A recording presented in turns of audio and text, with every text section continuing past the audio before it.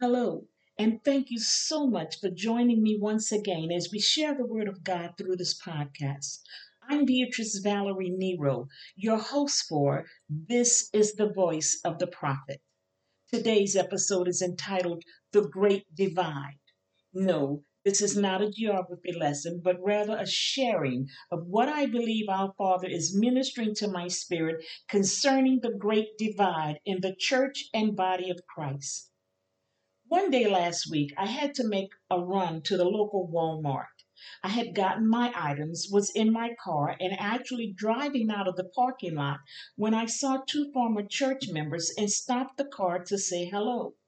I knew it would be just a short one, but I wanted to speak regardless. I was very glad to see them, and the way they returned my greeting made me feel that they were just as glad to see me. The wife said to me, "Why don't you come to visit us at church?" My eyes literally filled with tears as I told her no and said, "One of the things I've learned is that we must understand when God says that our season is over." I added, "It's not church hurt. I'm not angry or mad. I'm just done. And when the Father says that it's time to leave, we must obey." I told them that I loved them and drove off. I remember thinking of how much I still love each and every one of the members of my former church, how much I continue to pray for them, believe God for them, and agree with our Father concerning them. But at the same time, there is absolutely no desire within me to return, nor have I heard anything even close to what I could believe would be God telling me to do so. I know it's the same with so many who have walked away from their former churches. Why is that? It's because of the great divide. Unfortunately, there are some relationships that's once they've been separated, split apart, and disjoined. There's just no way of bringing them together again. It happens in families, among lifelong friends, and definitely among church members, even with the closest bonds. The love is still there, but there's no desire for the former camaraderie or closeness. The fellowship and affinity has been destroyed, and there is absolutely no evidence or indications of what was once there. Even with the memories of the fun times, the times of intercession, meals, and laughter, there's the realization that those things are over. That's what occurs when there's been betrayal, duplicity, and disloyalty. It means that even if one were to return to the former places, the relationships that once had been with the members who are still loved so dearly would never be the same.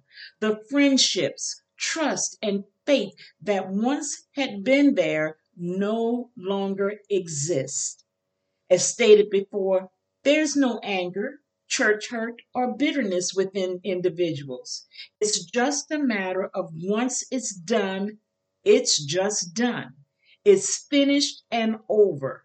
The great divide has revealed a chasm that for far too many is just too large to return from.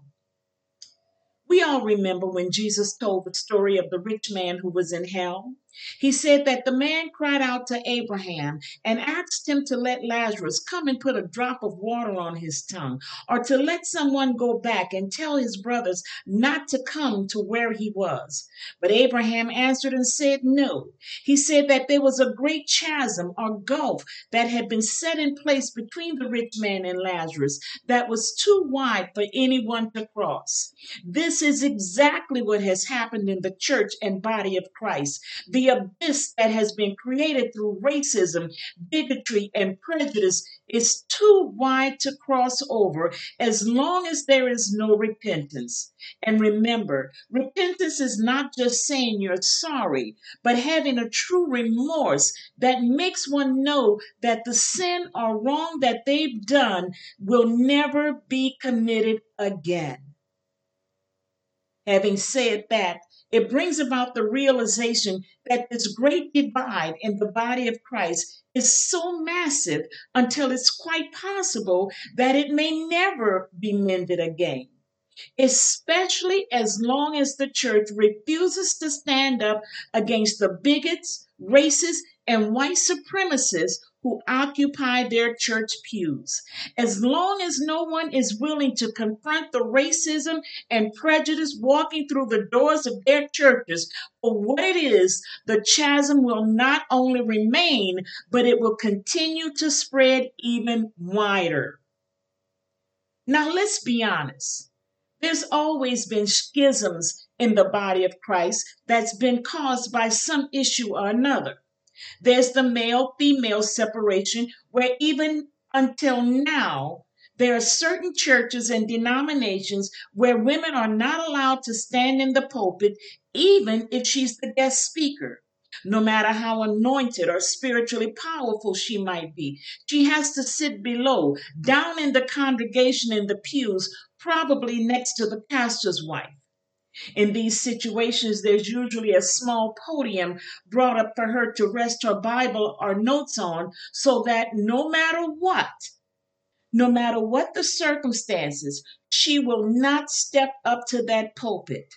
Even in this time, there are still churches and denominations that will not allow the women to come to church with their heads uncovered, wearing pants, or even wearing makeup. However, again, I must be honest. The few times I've attended services in churches where I was the guest speaker and these rules were the standards for them, I gladly submitted without hesitation. And if once more I would be invited to such a church, I would submit again. I follow the rules of the house where I'm a guest. In these situations, I'm in someone else's house where I will be leaving and not returning unless requested. When asked to go to someone else's home, I do as they say and follow their rules. Paul said in 1 Corinthians 9:22, to the weak I became weak to win the weak. I have become all things to all people so that by all possible means I might save some. I would never want to offend someone because of what I may want or perhaps may not like personally. However, when I'm in my own home church, I expect to be comfortable and relaxed following the established rules, which should not include any type of prejudice, racism, bigotry, or misogyny. My personal desires mean nothing when it comes to winning others to Christ. And yet, it should never be a matter where one is mistreated or subjected to the bias and hatred of others simply because of their sex or the color of their skin. But this is what brings about the great divide, the separation within the body of Christ. It's when one person or a group of individuals feel that their way is the only way and are willing to suppress those around them to their own advantage. There are other separations within the body of Christ that come through social as well as political standards. We all understand and can accept that each person has their own political preference as long as they're not forced upon or used against others. There are those who are treated with certain privileges, whose names are mentioned fondly from the pulpits by the pastors for various reasons. As the prophet of the house where I served for many years, I was afforded that distinction of being introduced from the pulpit during certain functions from time to time. I knew that the love my pastors and members had for me was a great one. However, there was the great divide that came about, not just in the church I attended, but in many Christian churches across this nation. In all honesty, we all know that for many, the racism, prejudice, and bigotry had always been there, but perhaps not as overt. It was covered, hidden, and disguised in ways that made it not only easy to ignore, but to actually question whether or not it was real. And as I've stated in previous podcasts, it was something that many preferred not to deal with as long as it was kept in check by those who carried it. Everyone realized that there was somewhat of a divide, but everyone did not realize just how great it had become. Just as the Bible says, a little leaven leaveneth the whole lump, so does a little hatred, unchecked, multiply beyond anything one can imagine. With the election of Donald Trump and other racist political officials, what was once a small divide evolved into one that is now so great until it cannot be closed or crossed again, and it's doubtful that it will ever be healed. Now, in actuality, there are those, not all, but some who are quite content with this great divide. In fact, from the beginning, there are those who have desired this and see this as a time that should have always been. It's basically the old segregation laws coming back to be enforced with the separate water fountains, separate bathrooms, separate neighborhoods, separate schools, and separate incomes. It was never, as was said, separate but equal. It was just separate. There are those who would prefer it if all non white members would leave their churches and never come back. But let me share with you some issues about that possibility. In 2 Chronicles 36, throughout the reigns of several kings, there was one attack after another against Jerusalem until it fell completely. However, with each attack against the city of God, the pure gold items were taken from the temple. Not once was there an assault where specifically it was not mentioned that the temple was spoiled and articles of great value were removed. What people, pastors, prophets, and leadership in the church don't realize today is that it's the same in the body of Christ. Every time the church allows these attacks of racism, hatred, and bigotry to go unchecked, they are losing people of great value. And unfortunately, it's usually not until after these attacks do they realize what's no longer there. Basically, what's been stolen or taken from them. They don't realize what they've lost. People who are completely dedicated to God, just like the items that were dedicated to Him, are now gone. From the kingships of Jehoahaz, Jehoiakim, Jehoiachin, all the way to Zechariah, there was attack after attack, with each time articles of great value, the gold articles, being removed until the temple was completely plundered and destroyed. What the leadership in today's churches are failing to realize is that when racism and hatred attacks and brings about separation, they're not just losing members or even money. In actuality, they're losing the very ones who are dedicated to God for the use of His service. Of course, there are always those who would say that what's been removed or lost can be replaced and won't be missed. They would say that they now have even more members and even greater givers. And again, who was once there is no longer missed. To that I must say that if more people and the tithe, the money, is all that they're concerned with, then they've truly missed the entire purpose of what God is doing. In 1 Kings 14:25 through 27, it reads, in the 5th year of King Rehoboam, Shishak, king of Egypt, attacked Jerusalem. He carried off the treasures of the temple of the Lord and the treasures of the royal palace. He took everything, including all the gold shields Solomon had made. So King Rehoboam made bronze shields to replace them and assigned these to the commanders of the guard on duty at the entrance to the royal palace. Here we see one of the first attacks against Jerusalem under the reign of the grandson of King David. This is the first time where it was recorded that the treasures that had been dedicated to God were taken. This does not include the loss of the Ark of the Covenant to the Philistines. But after this loss, not God, but it was Rehoboam who replaced the shields. Let's understand something about that.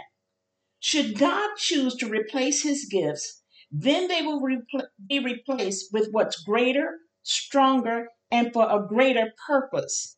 God replaced Moses with Joshua. He replaced Saul with David and Elijah with Elisha.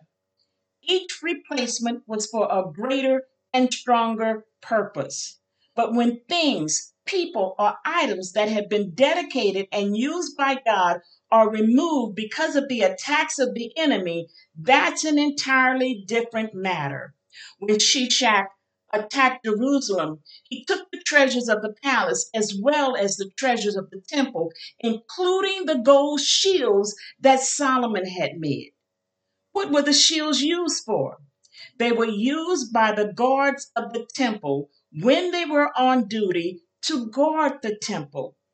When those who have left their churches because of the unaddressed racist attacks, it's left the church unguarded, with no one to intercede or stand in the gap on behalf of the churches.